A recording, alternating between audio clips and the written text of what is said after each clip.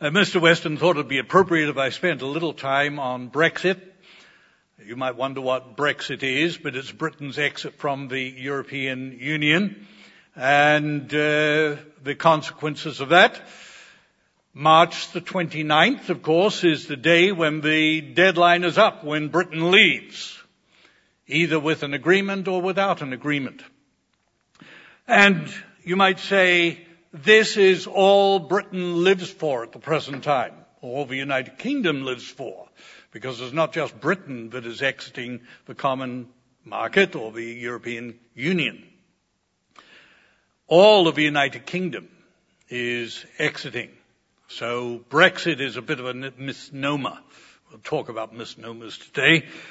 It's a bit difficult to say Ukexit, right?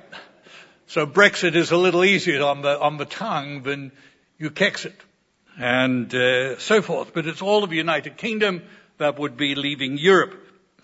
It's one of those things that is going to go down to the wire. As Angela Merkel said, this will be an 11th hour deal, and this is when the deals are made. For Europe, it is a matter of its survival.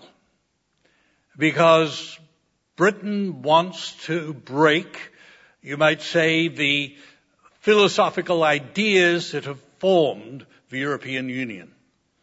It doesn't want those anymore. It doesn't want the free movement of people. It doesn't want some of those, you might say, fundamental ideas on which the European Union was created. So for Europe, this is a do or die effort. Because if Britain gets off with this, who's going to be next? Italy, Greece, Spain, Portugal. Who's going to be the next one? So, of course, for the Europeans, they've got to play it rough and hard. It's a hardball game, or as we might have said in years gone by, it's a game of chicken. Who is going to blink first? Now, of course, most people in Britain, i.e. about 52% of those who voted to leave, which means 48% voted not to leave. And so it has led to a remarkable division of the country between those who want to remain and would work at any means they can to enable remaining in part of Europe, and those who want to leave. Part of a problem, I think, of all nations at this point in time, is the problem of leadership these days. We do not have statesmen to lead countries as we did in times gone by of people of the likes of Churchill and so forth. When you talk about politicians these days, the adage of John Kennedy, think not what you can do for yourself, but if I can loosely paraphrase it, think what you can do for your country, has been forgotten by politicians today. People go into politics in many cases for what they can get for themselves. And it's not surprising. Our societies are individualistic. It's all about the self. It's not about the community. And so we find politicians very much concerned about what is in it for themselves rather than the country. And so we don't have the leadership that we had in decades gone by. Britain at the present time has two major political parties which are led by people who are not leaders. They may have stalwart characteristics to them in various ways, but to boil it down, they are not leaders. And so the countries are not led. And of course, many people would say the same in terms of the United States. What I'm saying today is very true here in the United States. Britain is preoccupied with Brexit. The United States is preoccupied with a wall or something of that nature, part of which exists and part doesn't. And so we have a remarkable situation in the world today where the nations that should be helping others are consumed by their own internal problems and what they want for themselves and so forth. So this is very much a case in point. Part of a problem with Brexit at the point in time, the pact agreed between the European Union and Theresa May has been rejected more or less outright by the British parliamentarians because it creates a constitutional crisis for Britain. Just as if the Europeans go soft on Britain at this point in time, they will make a constitutional crisis for themselves. And of course, the constitutional crisis is over the situation of Northern Ireland. Is Northern Ireland going to be part of the European Union, or is it going to be part of the United Kingdom? And the majority in Ireland are unionists, which mean they want union with the United Kingdom, not with Europe. They want to remain loyal to the Crown and so forth. So it's a fascinating situation. The economic challenges that exist.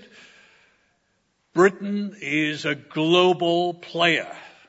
It's totally integrated into the European supply chain, into the global supply chain.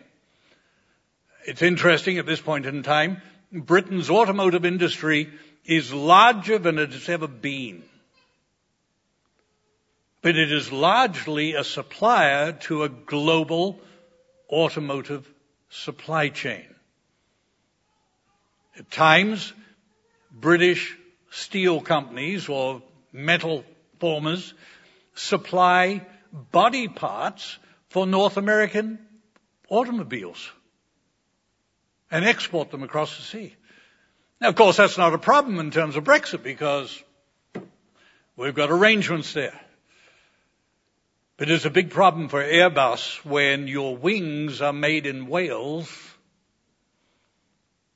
a major part of the airline, of an aircraft, the wings, very sophisticated these days. They are made in Wales and then shipped into Europe to become part of a finished product. And of course, if Britain is not on the common market, then what does Europe do in terms of tariffs on British-made wings for European aircraft? You don't establish an assembly line for aircraft wings overnight or in a year or so. So the potential for disruption is great and considerable, both ways. So, of course, as I said, this is a game of chicken, and the question is, who blinks first? It's a problem that exists for the Europeans, exists for the British, the UK, because we don't follow God's way of life.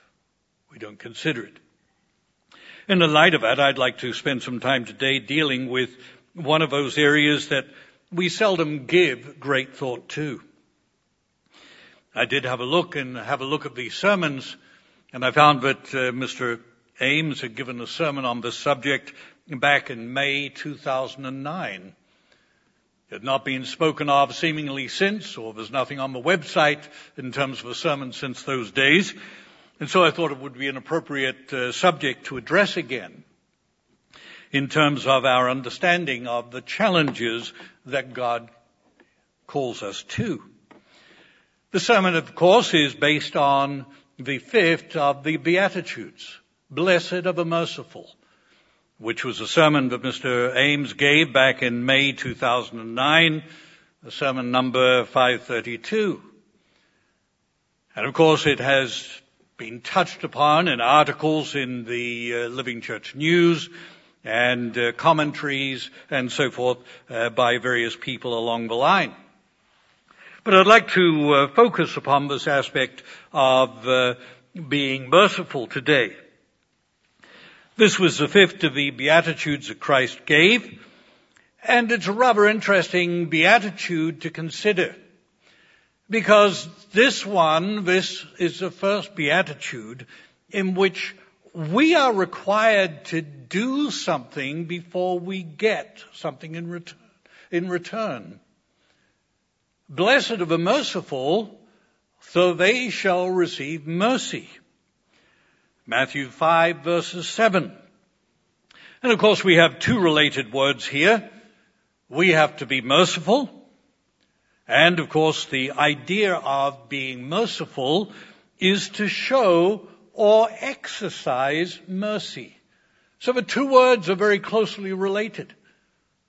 We've got to be merciful before we receive mercy. And rather interestingly, because to whom do we have to be merciful? Does our Heavenly Father require me to be merciful to Him? Is it possible for me to be merciful to my Father? The first four of the Beatitudes are clearly talking about our relationship with our Heavenly Father. Blessed are the poor in spirit, blessed are the meek, blessed are those who mourn, blessed are those who hunger and thirst after righteousness, are all talking about our relationship with our Heavenly Father and the Son, Jesus Christ, and the attitudes that we should have in seeking to honor and obey them. But in this case, we're told to be merciful if we're going to receive mercy. To whom are we going to be merciful? Not the Father, not the Son, Jesus Christ. It talks about what you and I have got to be like to one another if we are going to receive mercy from our Father. And so it's an interesting situation for us to consider. You might say the Beatitudes turn from our relationship to God, a focus on that, to our relationship with one another. How do we exercise a godly attitude towards one another in a way which is going to be pleasing to our Father and enable us to receive the mercy that we require from Him? Now, part of the problem is words. We talk about being merciful. We find the word appears twice in the New Testament. We've looked at what we've touched on one of the scriptures. We'll address the second one shortly. But of course, being merciful is an aspect of showing or exercising mercy. So what do we mean by mercy? What do we mean by being merciful? It's shaped by the way we use these words. Now, if you're a student of God's Word and you are aware of the languages that they're written in, you'll very quickly come to realize that sometimes words are used when they shouldn't be used. To give you an example, we talk about the mercy seat. In the Hebrew and in the Greek, it has absolutely nothing to do with mercy. Not related to it at all. In fact, I was going to speak about it one time to a French congregation, and I thought I would do some checking beforehand and got out a French Bible and found they called it something else. Propitiare, which is an appropriate translation in the French of the real word that lies behind the mercy seat. And of course the mercy seat in the Hebrew is kafaret, which means a covering or atonement. And propitiare in French is an appropriate translation of a word we would use, propitiation. You'll find that in Romans chapter 3, places of that nature. So we have oftentimes problems with words that have been brought into our translations which don't really belong there. They confuse the issue. I think I understand why the translators of a King James Version use the term mercy seat. Because you see, in English and the English language, when we talk about mercy, we use it in a very legal context. I don't know whether Shakespeare shaped it or Shakespeare was a product of the English language. But our usage of the word mercy in the English language really mirrors a great monologue of Shakespeare's in The Merchant of Venice, where Portia was in the court with Shylock the Jew, who was demanding his pound of Christian flesh, etc., etc. Really nicely anti-Semitic play. And Portia had this wonderful monologue about the quality of mercy is not strained. It droppeth as a gentle dew from heaven. It is twice blessed, etc., etc., etc. And what does Portia do, or what does Shakespeare have Portia do? He sets up mercy as being the opposite of justice. So in other words, we have a very legal situation being developed, where mercy is defined in terms of being the escape from justice. And you might say, in terms of the English language, we find that we would probably translate Matthew chapter 5 and verse 7 in a way that says something to the, and I am paraphrasing, blessed are those who forgive, for they'll be forgiven. Because you see, we see mercy in terms of justice. And how do we escape justice? Yes, that is part of mercy. But I would put it to you, brethren, that if that is the limit of our view of mercy, then we're shortchanging what our Father intends. Because oftentimes, do I know what you need to be forgiven of? I have no idea whatsoever. Nor should I know necessarily. But yet I can still exercise mercifulness to you without knowing what it is that you need to be forgiven of. And so I put it to you, brethren, that just understanding in the English language the use of mercy as being a legal term in terms of something whereby we can escape justice. It's an incomplete view arising out of a mistranslation of the word or a failure to understand the word. If you look at Merriam-Webster, they provide a definition for you of mercy. And they tell us that it comes from Middle English and it comes from the Anglo-French merci, from which we get thank you today, or in French at least, merci. And it comes from medieval Latin, merced, and it related to the price paid, wages, etc. And hence, Merriam-Webster says it's usage. And so it's the first usage of it, they list, which is the principal usage of it, is a compassion or forbearance shown especially to an offender or to one subject to one's power. Also lenient or compassionate treatment. They begged for mercy.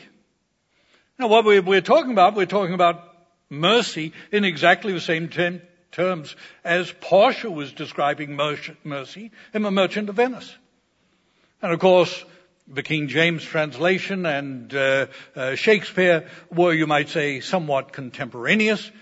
And one wonders where the idea got offline firstly. But you see, that's why the translators, I'm sure, talked about the atonement or the kaffaret that covered the Ark of the Covenant. Or in French, propitiere, they called it the mercy seat. Because they saw it all in terms of forgiveness. And hence, mercy is a word that describes forgiveness. Now, I'm speculating. I'm not necessarily a linguistics expert, but I could see that's the way in which these things arise. We have a limited understanding of a word and we apply it in various ways, and on we go. And so Merriam-Webster's first usage of a term is a compassion or forbearance shown especially to an offender. So we're in a justice forgiving situation. Second application, they talk of a blessing that is an act of divine favor or compassion.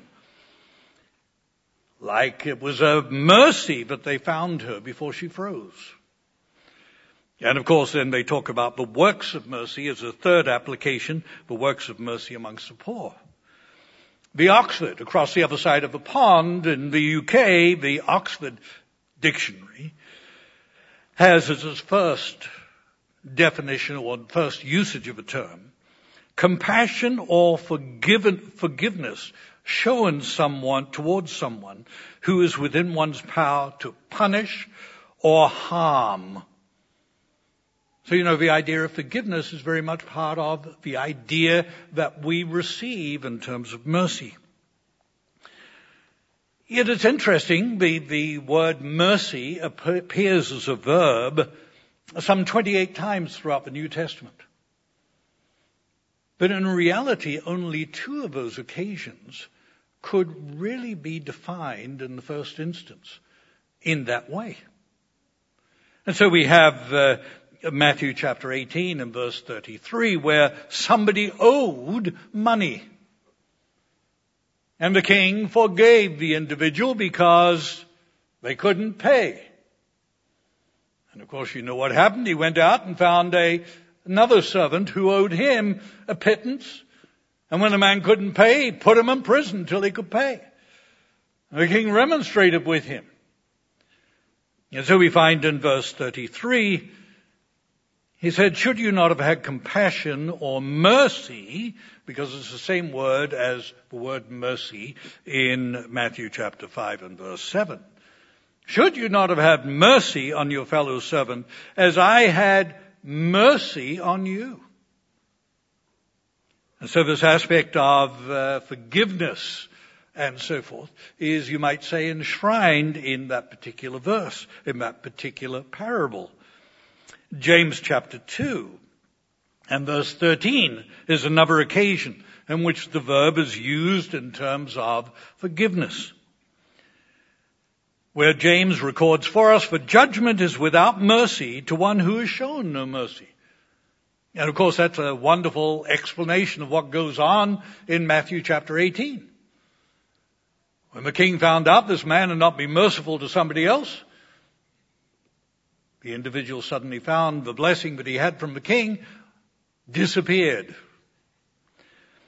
And James talks about mercy triumphs over judgment. Now the fact that this usage of mercy only appears to be used twice in this way in the New Testament shows us this quality is far more nuanced. There's more to mercy than just forgiveness. There's more to it that we need to understand. So we need to look at the rest of Scripture to understand what being merciful is all about. And understand this in terms of, as well, the aspect of forgiveness. Now, I'd like to introduce you then to the first use of the term that is translated merciful in Matthew chapter 5 and verse 7. Once again, we're talking about translations.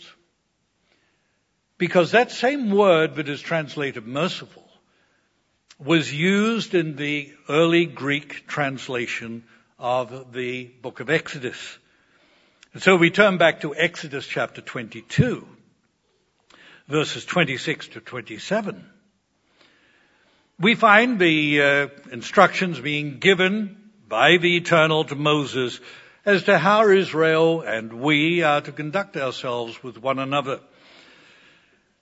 The day of Pentecost, when they had gathered together at Mount Sinai, and they entered into a covenant relationship with the Eternal. That begins in chapter 24. So between chapter 20 and the giving of the Ten Commandments, and the statutes and the judgments, we find this element recorded in verse 26 and 27 of chapter 22. And he said, if ever you take your neighbor's cloak in pledge, you shall return it to him before the sun goes down. For that is his only covering. And it is his cloak for his body.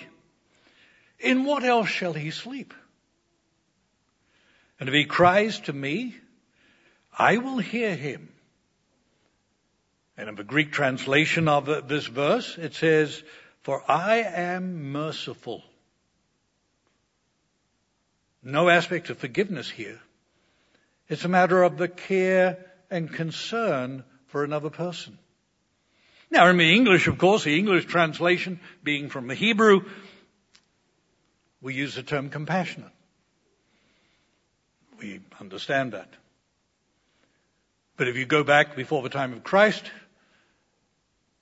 the Jews who translated the Bible into Greek, or the Torah into Greek, understood this word to relate to being merciful. A little more than just forgiving. In other words, I take care of you. And once again, we'll come to see a reason why they would make the word merciful rather than compassion. So we might say that the first usage of the Bible of the term merciful reflects the Eternal's compassionate character and consideration for those who lack. And I think that's an appropriate understanding of it, as we'll get to see. That idea follows in the next usage of the term merciful as well. And of course, when I use the term merciful, I'm talking about the English term. But I'd like you to turn to one of my favorite scriptures, Exodus chapter 34 and verses 6 and 7, where the Eternal appears to Moses and tells him about the very nature of God. It's what his character is really like. What is it to be a member of a God family? It is to have this character within us. And so the Eternal told Moses that you're not going to see my face. I'm going to hide you in the rock, and I'm going to put my hand over you. And as I pass by, I'll take my hand away, and you'll see my backside, my hinder parts. That was not what Moses was looking for. And then that was chapter 33, and then in chapter 34, the Eternal passed before him and proclaimed. And the Eternal said, this is what you've got to be looking for. This is what is important about me. It is what is my character. The Eternal, a God merciful and gracious, slow to anger, and abounding in steadfast love and faithfulness, keeping mercy for thousands, forgiving iniquity and transgression and sin, by no means clearing the guilty, visiting the iniquity of the fathers upon the children and the children's children to the third and fourth generation. Now, of course, when we read that and we talk about him being merciful, we oftentimes think of him forgiving us. But I would like to challenge you, because in verse 7, and I think it is in verse 9 as well, there are two other words, two independent words that talk about the Eternal's ability to forgive. And it's not just about forgiveness. He is merciful and gracious. And so this aspect of merciful, I would contend, is much more than just about forgiveness, as we tend to use it in terms of the English language. We read in verse 8, Moses made haste and bowed his head toward the earth and worshipped. Then he said, I've now found grace in your sight, O Lord, let my Lord, I pray, go among us, even though we're a stiff-necked people, and pardon, or you might say, and forgive our iniquity and our sin, and take us as your inheritance. The idea of forgiveness is well embedded in this section of Scripture. The Eternal can forgive. No question about whatsoever. But he's also merciful. It's interesting if we look at some of the usages of the word merciful in the Scriptures. We find, for instance, in the Psalms, Psalm 116. And we could read the whole section from verse 1 through verse 9 because it talks about the Eternal's mercifulness here. He starts in verse 1 by saying, I love the Eternal because he has heard my voice and my pleas for mercy. Oh, yeah, it could be pleas for forgiveness. But he goes on, he said, I suffered distress and anguish. Things were troubling me. And he was merciful to me. He showed mercy to me. He said, the Eternal preserves the simple when I was brought low. He saved me. Return, O my soul, to your rest, for the Eternal has dealt bountifully with you. For you have delivered my soul from death, my eyes from tears, my feet from stumbling. I will walk before the Eternal in the land of the living. And so he's talking about mercy. He's not talking about sinning necessarily and the need of forgiveness. He's talking about the challenges of living a godly life in this day and age, or in his day and age, just as we face challenges living a godly way of life in our day and age. We turn back to Psalm 111 in verses 2 through 4. The psalmist describes, great are the works of the Eternal. Full of splendor and majesty is his work, and his righteousness endures forever. He's caused his wondrous works to be remembered. The summation of it? The Eternal is gracious and merciful. Okay? So he's talking about the works of the Eternal. And he's applying mercy to the works of the Eternal. He's applying mercy to the splendor and majesty of his work and of his righteousness and his remembrance. And so God's mercy, the mercy of the Eternal, is characterized by his preservation of his people, of the simple, his saving of those in need, and his bountiful dealings with his people. And so the Scriptures also reveal that mercy is an integral part of the covenant relationship, which the Eternal entered into with Israel in Exodus chapter 24. We make a note maybe of 2 Chronicles chapter 30, verses 8 through 9.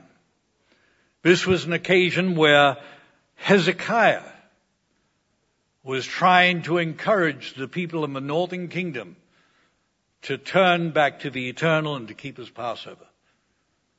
The captivity of Israel was impending. It wasn't far away. And these people were encouraged by Hezekiah to come back to Jerusalem and to keep the Passover with the southern kingdom. And Hezekiah's message in verse 8 and 9 of 2 Chronicles 30 says, do not now be stiff-necked as your fathers were, but yield yourself to the Eternal and come to a sanctuary, come to Jerusalem, to the temple, which he has consecrated forever, and serve the Eternal your God, that his fierce anger may turn away from you. For if you return to the Eternal, your brothers and sisters will find compassion. And their captors and with their captors, and return to this land. For the Eternal your God is gracious and merciful, and will not turn away his face from you if you return to him. In other words, the Eternal, his covenant relationship with the people is based on mercy. He realizes their needs. He realizes their weaknesses. The concept of being merciful was very well understood by the Hebrews. And it's effectively expressed in the Hebrew language. Rather interestingly, Hebrew as a language tended to build very real pictures of words, as opposed to the Greek language, which loves abstractions. Okay, one's about philosophy. You might say the Hebrew language is a very concrete language, not in terms of cement and gravel, but in terms of real substance.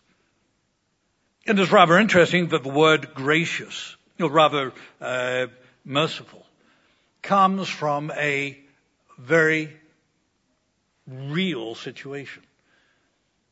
The word is rechem, R-E-H-E-M. And it is drawn from the word raham, R-A-H-A-M. Simply a change of vowel. One is a woman's womb. The other is mercy. And one has to ask, does mercy portray in some way the way in which a mother should take care of that she carries in a womb? We heard some disturbing comments today in the introduction to the sermonette about abortion. That's not the way in which the Eternal intended it to be. Human life was to be valued and respected and cared for. And of course, I would like to hope most women who have an understanding of life seek to care for that they carry in their womb. Right? They understand the fragility of it. Okay, some are abusive. Some smoke and drink too much alcohol and binge on other things that are not healthy to the child. But they tend to be the exception rather than the norm. Most of you ladies sitting in this room went through the aspect of childbirth. You were very conscious of what you were carrying. And you look forward to the parturition of that infant in a way of great excitement and anticipation. And you wanted to hold what was in your womb in your arms and cradle it and take care of it. And you gave of yourself in a remarkable way. I knew what Mr. Hall was going to speak about today, but I think it's rather interesting the more I reflect on it, just how much this ties in terms of being born again. How does our Father see us at this point in time? How does He care for us? With great care, right? He doesn't abuse us. He doesn't subject us to substance abuse so that our bodies become deformed or misshapen, does He? He takes care of us in such a way that we can be a whole member of the God family. I can remember as a young man the tragedy of the thalidomide era. Some of you who are of age as I am will probably remember those grotesque photographs of children who had been deformed because of a drug given to the mothers. Of course, the poor mothers were not anticipating such a problem. A very sad situation. But it's interesting in Hebrew, this aspect of mercy being related to something as personal and intimate as a woman's womb, and the way in which the contents of that womb is so carefully taken care of. And I think it's a useful aspect for us to appreciate the way in which our Father shows mercy to us, to expand that understanding of what it means to be merciful. Yes, forgiving us is part of His mercy. It's a way in which He cares for us. It is interesting as well because so often in the Hebrew, We have a mistranslation of a word. We oftentimes have the word translated as merciful, and it should be gracious, or gracious, and it should be merciful. But it's interesting as well, because so often these two words are coupled together in the Hebrew, or in the English. We use the word gracious and merciful. And so we find, we've already noticed that, for instance, in Exodus 34, verse 6, but notice Psalm 86. Psalm 86, verse 15. It said, "But you, O Eternal, are a God merciful and gracious, slow to anger and abounding in steadfast love and faithfulness. Turn to me and be gracious to me. Give your strength to your servant and save the son of your maidservant." What does a mother do to the unborn child? She gives the strength to it, doesn't she? And even when the child is born, she gives the strength to it. She will suffer. She will go without herself for the sake of a child. That is true motherhood. Okay? It's like the Eternal deals with us.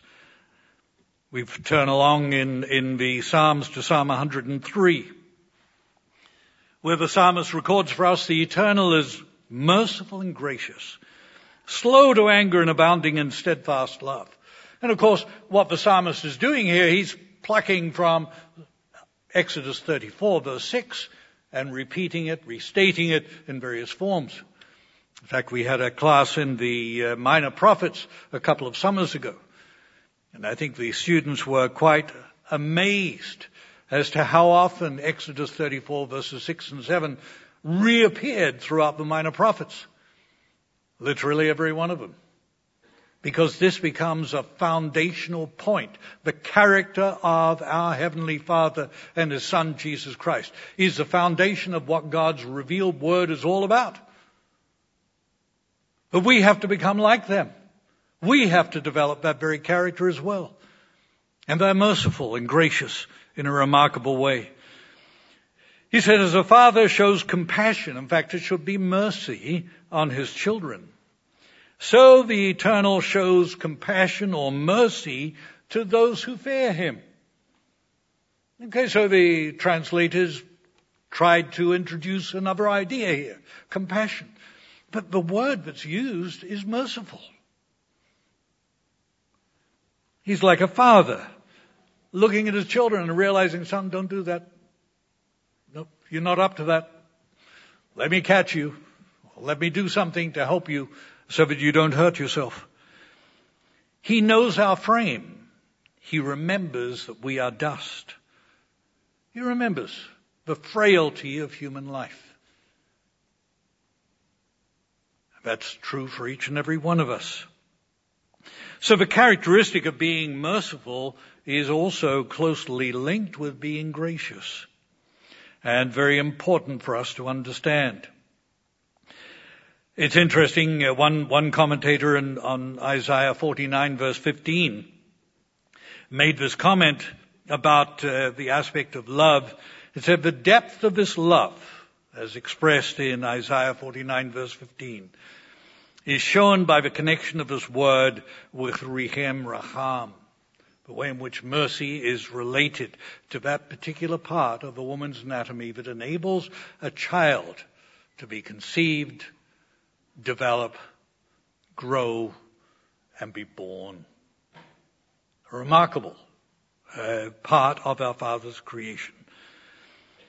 And he talks about, this commentator talks about Isaiah using the aspect of a mother's love towards her nursing baby. And he also notes something that we just read there in Psalm 103 in verse 13, but it can also relate to a father's love. Now it's interesting for those who are fluent in the Spanish and French languages, of which I am not, the terms merciful or mercy are derived from this compassionate aspect rather than the legal aspect of the English language. So the challenges that we have in understanding these things are not necessarily true in other languages, which tend to keep closer to the original. We've already seen the translators are not always consistent in the way in which they treat words.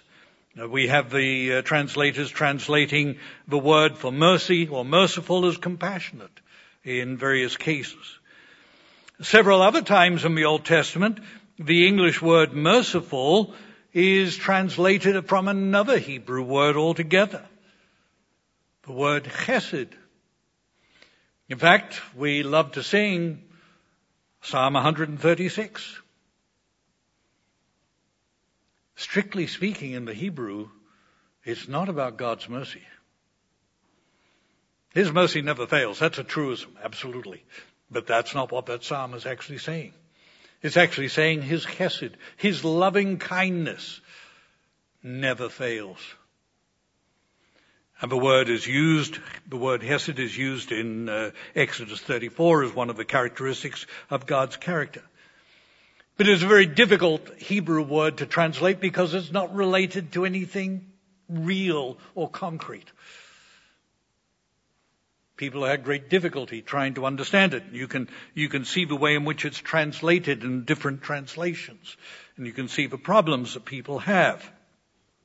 And so oftentimes it's translated as loving kindness or compassion, or in Psalm 136, mercy.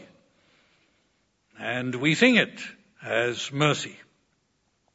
So we have to be aware of that. Now, one thing that the Bible is abundantly clear on, though, that we can really appreciate, is that mercy, or being merciful, is a quality that is associated with godly character. This is something you can take to the bank, so to speak. It is first and foremost, and always, an element of godly character.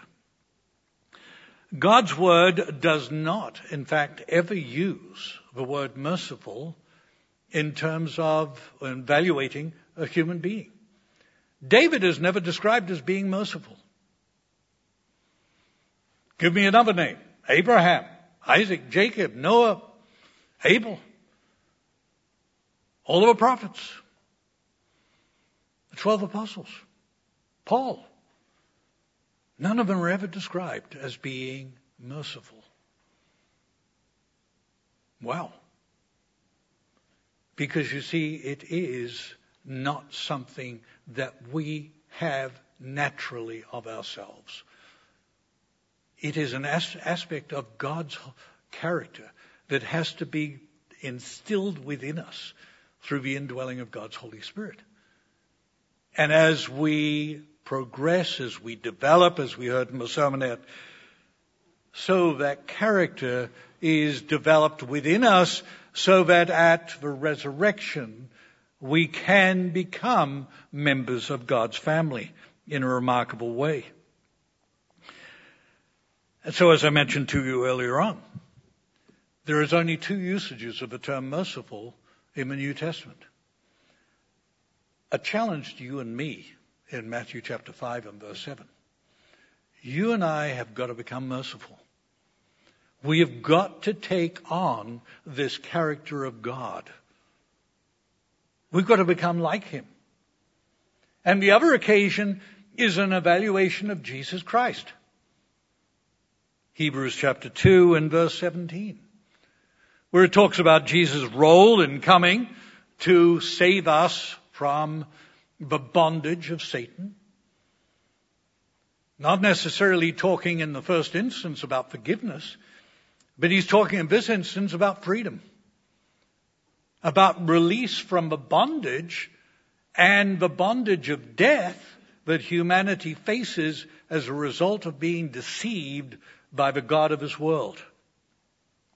And so in Hebrews chapter 2 and verse 17, Paul records for us that Jesus Christ, he had to be made like his brothers in every respect, so that he might become a merciful and faithful high priest in the service of God to make propitiation for the sins of the people. So you might say the aspect of forgiveness is here as well, but it's also talking about something even greater, because it talks about God's care for us. God realizes we're physical human beings. We're deceived by Satan. We need our eyes open. We need to be released from that oppression in a remarkable way. And so Jesus Christ is our role model to be merciful. If we are going to be merciful, we model ourselves on Jesus Christ, because he understands it. We find as well throughout the Bible many examples of the Eternal's mercy. We find in the New Testament examples of Christ's mercy. Examples of human beings being merciful to one another are very rare. Very rare. In fact, Paul makes it clear that not being merciful is one of the problems of humanity being cut off from God. Now, of course, if I read from the New King James Version, it gives it away, but let me read to you from the English Standard Version, which is a fairly modern translation. And the way in which Paul is translated here is common to most modern translations of the Bible. And I'm reading from Romans chapter 1, verse 28 through 31. And it said, since they did not see fit to acknowledge God, God gave them up to a debased mind to do what ought not to be done. They were filled with all manner of unrighteousness, evil, covetousness, malice. They were full of envy, murder, strife, deceit, maliciousness. They are gossips, slanderers, haters of God, insolent, haughty, boastful, inventors of evil, disobedient to parents, foolish, faithless, heartless, ruthless. Somewhere in there is the word unmerciful. In fact, it's the very last word of that verse, of verse 31. The word ruthless is a modern term we use to describe a person being unmerciful. Ruthless. Get somebody out of the way. Destroy. This is the state of humanity cut off from God. And so we see the fifth beatitude describes a quality that does not come naturally to human beings. You have good parents. Maybe they tried to instill some of these aspects in you.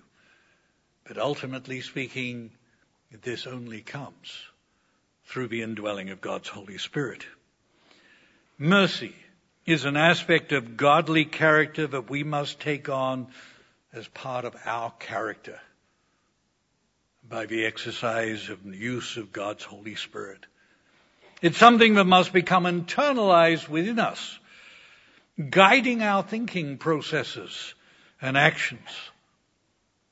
And of course, this is something that can only happen, as I said, by the indwelling of God's Holy Spirit. And what is the gift of God's Holy Spirit? Is it not also a realization of God's mercy to us? But we need this. We, fragile human beings, made of the dust of the ground, to which we return, need something greater than ourselves. And God gives us that. He shows mercy to us by giving us His Holy Spirit. The Apostle Paul explains in Romans chapter 2, it is the goodness of God that leads us to repentance. One of those scriptures that's well worthwhile making part of our thinking. It is the goodness of God that leads us to repentance.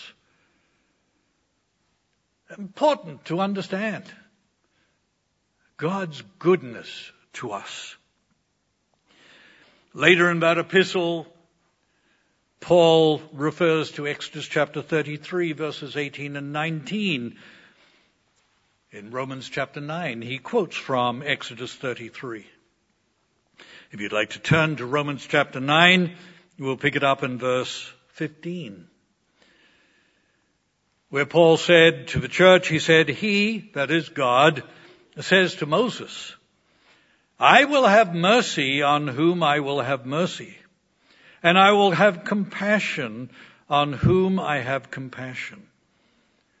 So then it depends not on human will or exertion, but on God who has mercy. My calling, your calling, the calling of a person who gets baptized next year or whenever, the calling that we have is an expression of God's mercy to us in a remarkable way.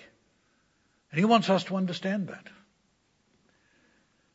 Incredible, isn't it, to stop and think of it? It's incredible that the God of all power, the great God of the universe, would extend this degree of mercy to us mere mortals who are nothing. He turns his back on us and we're lost. He blows on us and we disappear.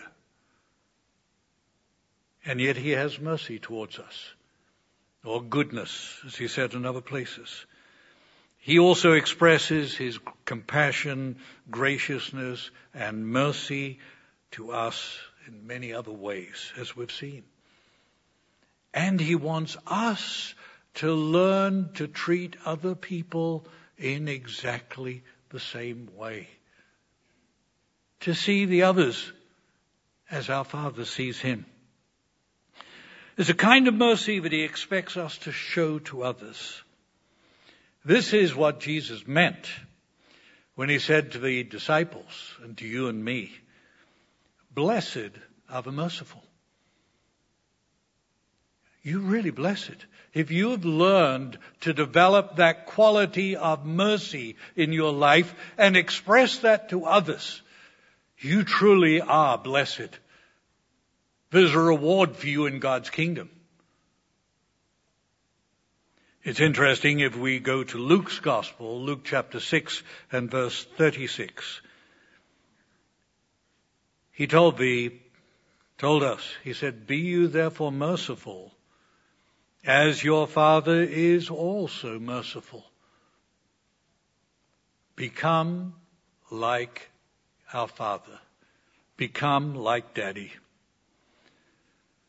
The quality of mercy, as described in the fifth beatitude, is not just about a relationship with justice. Yeah, that fits in. That's also part of God's mercy. But if we limit it to that, we shortchange our Father's character. But the act of showing mercy goes so much further than that. Being merciful has to do with the sense of caring, nurturing, and compassion for one another. Our Father's willingness to forgive is an expression of that compassion. And of course, John chapter 3 and verse 16, God so loved the world that he gave his only begotten Son, that whoever believed on him would not perish but have everlasting life. God's love for us is, you might say, a facet of his mercy towards us as well. It's an godly act of showing other human beings, created in the physical image of a God family, the same care and concern that our Father and his Son have for their creation, the work of their hands. As we take on this godly attribute and learn how to be merciful, as our Father in heaven is merciful, then we will in turn receive the mercy from him that we desire and need so very much. Now, it's impossible to finish a sermon like this on the aspect of mercy without touching on one other occasion in which the aspect of mercy or the lack of mercy is given as a warning. And if we turn to Revelation chapter 3, and we see the warning that the Eternal gives to Laodicea, we'll find that the term comes back to tell us, be careful. In verse 15, speaking to Laodicea, it said, I know your works, but you are neither cold nor hot. I could wish that you were cold or hot. So then, because you are lukewarm and neither cold nor hot, I will vomit you out of my mouth. You're not going to receive mercy. You might say it's the implication, but that's not what I want you to focus on. Because you say, I am rich and have become wealthy and have need of nothing. We know the statement about Laodicea. Rich, wealthy, need of nothing. We're self-made people. We're individuals. He said, you do not know that you are wretched, miserable, poor, blind, and naked. The word miserable is without mercy. Laodicea is seen as being without mercy. They haven't sought to develop being merciful in their lives. And that's a lesson for each and every one of us. If we are going to stand before the Son of God, we had better make sure that we are merciful people. And we understand all that is involved in that. And so Jesus Christ counseled Laodicea, I counsel you to buy from me gold refined in the fire, that you may be rich. In other words, get your mind on the true riches, the spiritual things. Get away from your miserable state and become merciful. And have mercy to one another. Because that's part of the character of God. So he wants us to buy gold, refined in the fire, that we may be rich, and white garments that you may be clothed, indicating righteousness. That you may be clothed, that the shame of your nakedness may not be revealed. And he said, anoint your eyes with eye salve, that you may see. And so this beatitude of blessed are the merciful comes back to warn us in terms of the last era of God's church, the challenges that we face at these end times, when people are all so concerned about themselves, they and themselves alone. That's the world in which we live. And the Eternal says, it's not just you and me. It's you, me, and everybody else. And I want you to see them, and I want you to react to them the way I react with you. And the more you do that, the more I'm going to react with you in a way which is exemplified by mercy. I'm going to take care of you. I'm going to provide for you. And you will be able to stand before me at my Son's return and be part of my family, to be born into the very family of God.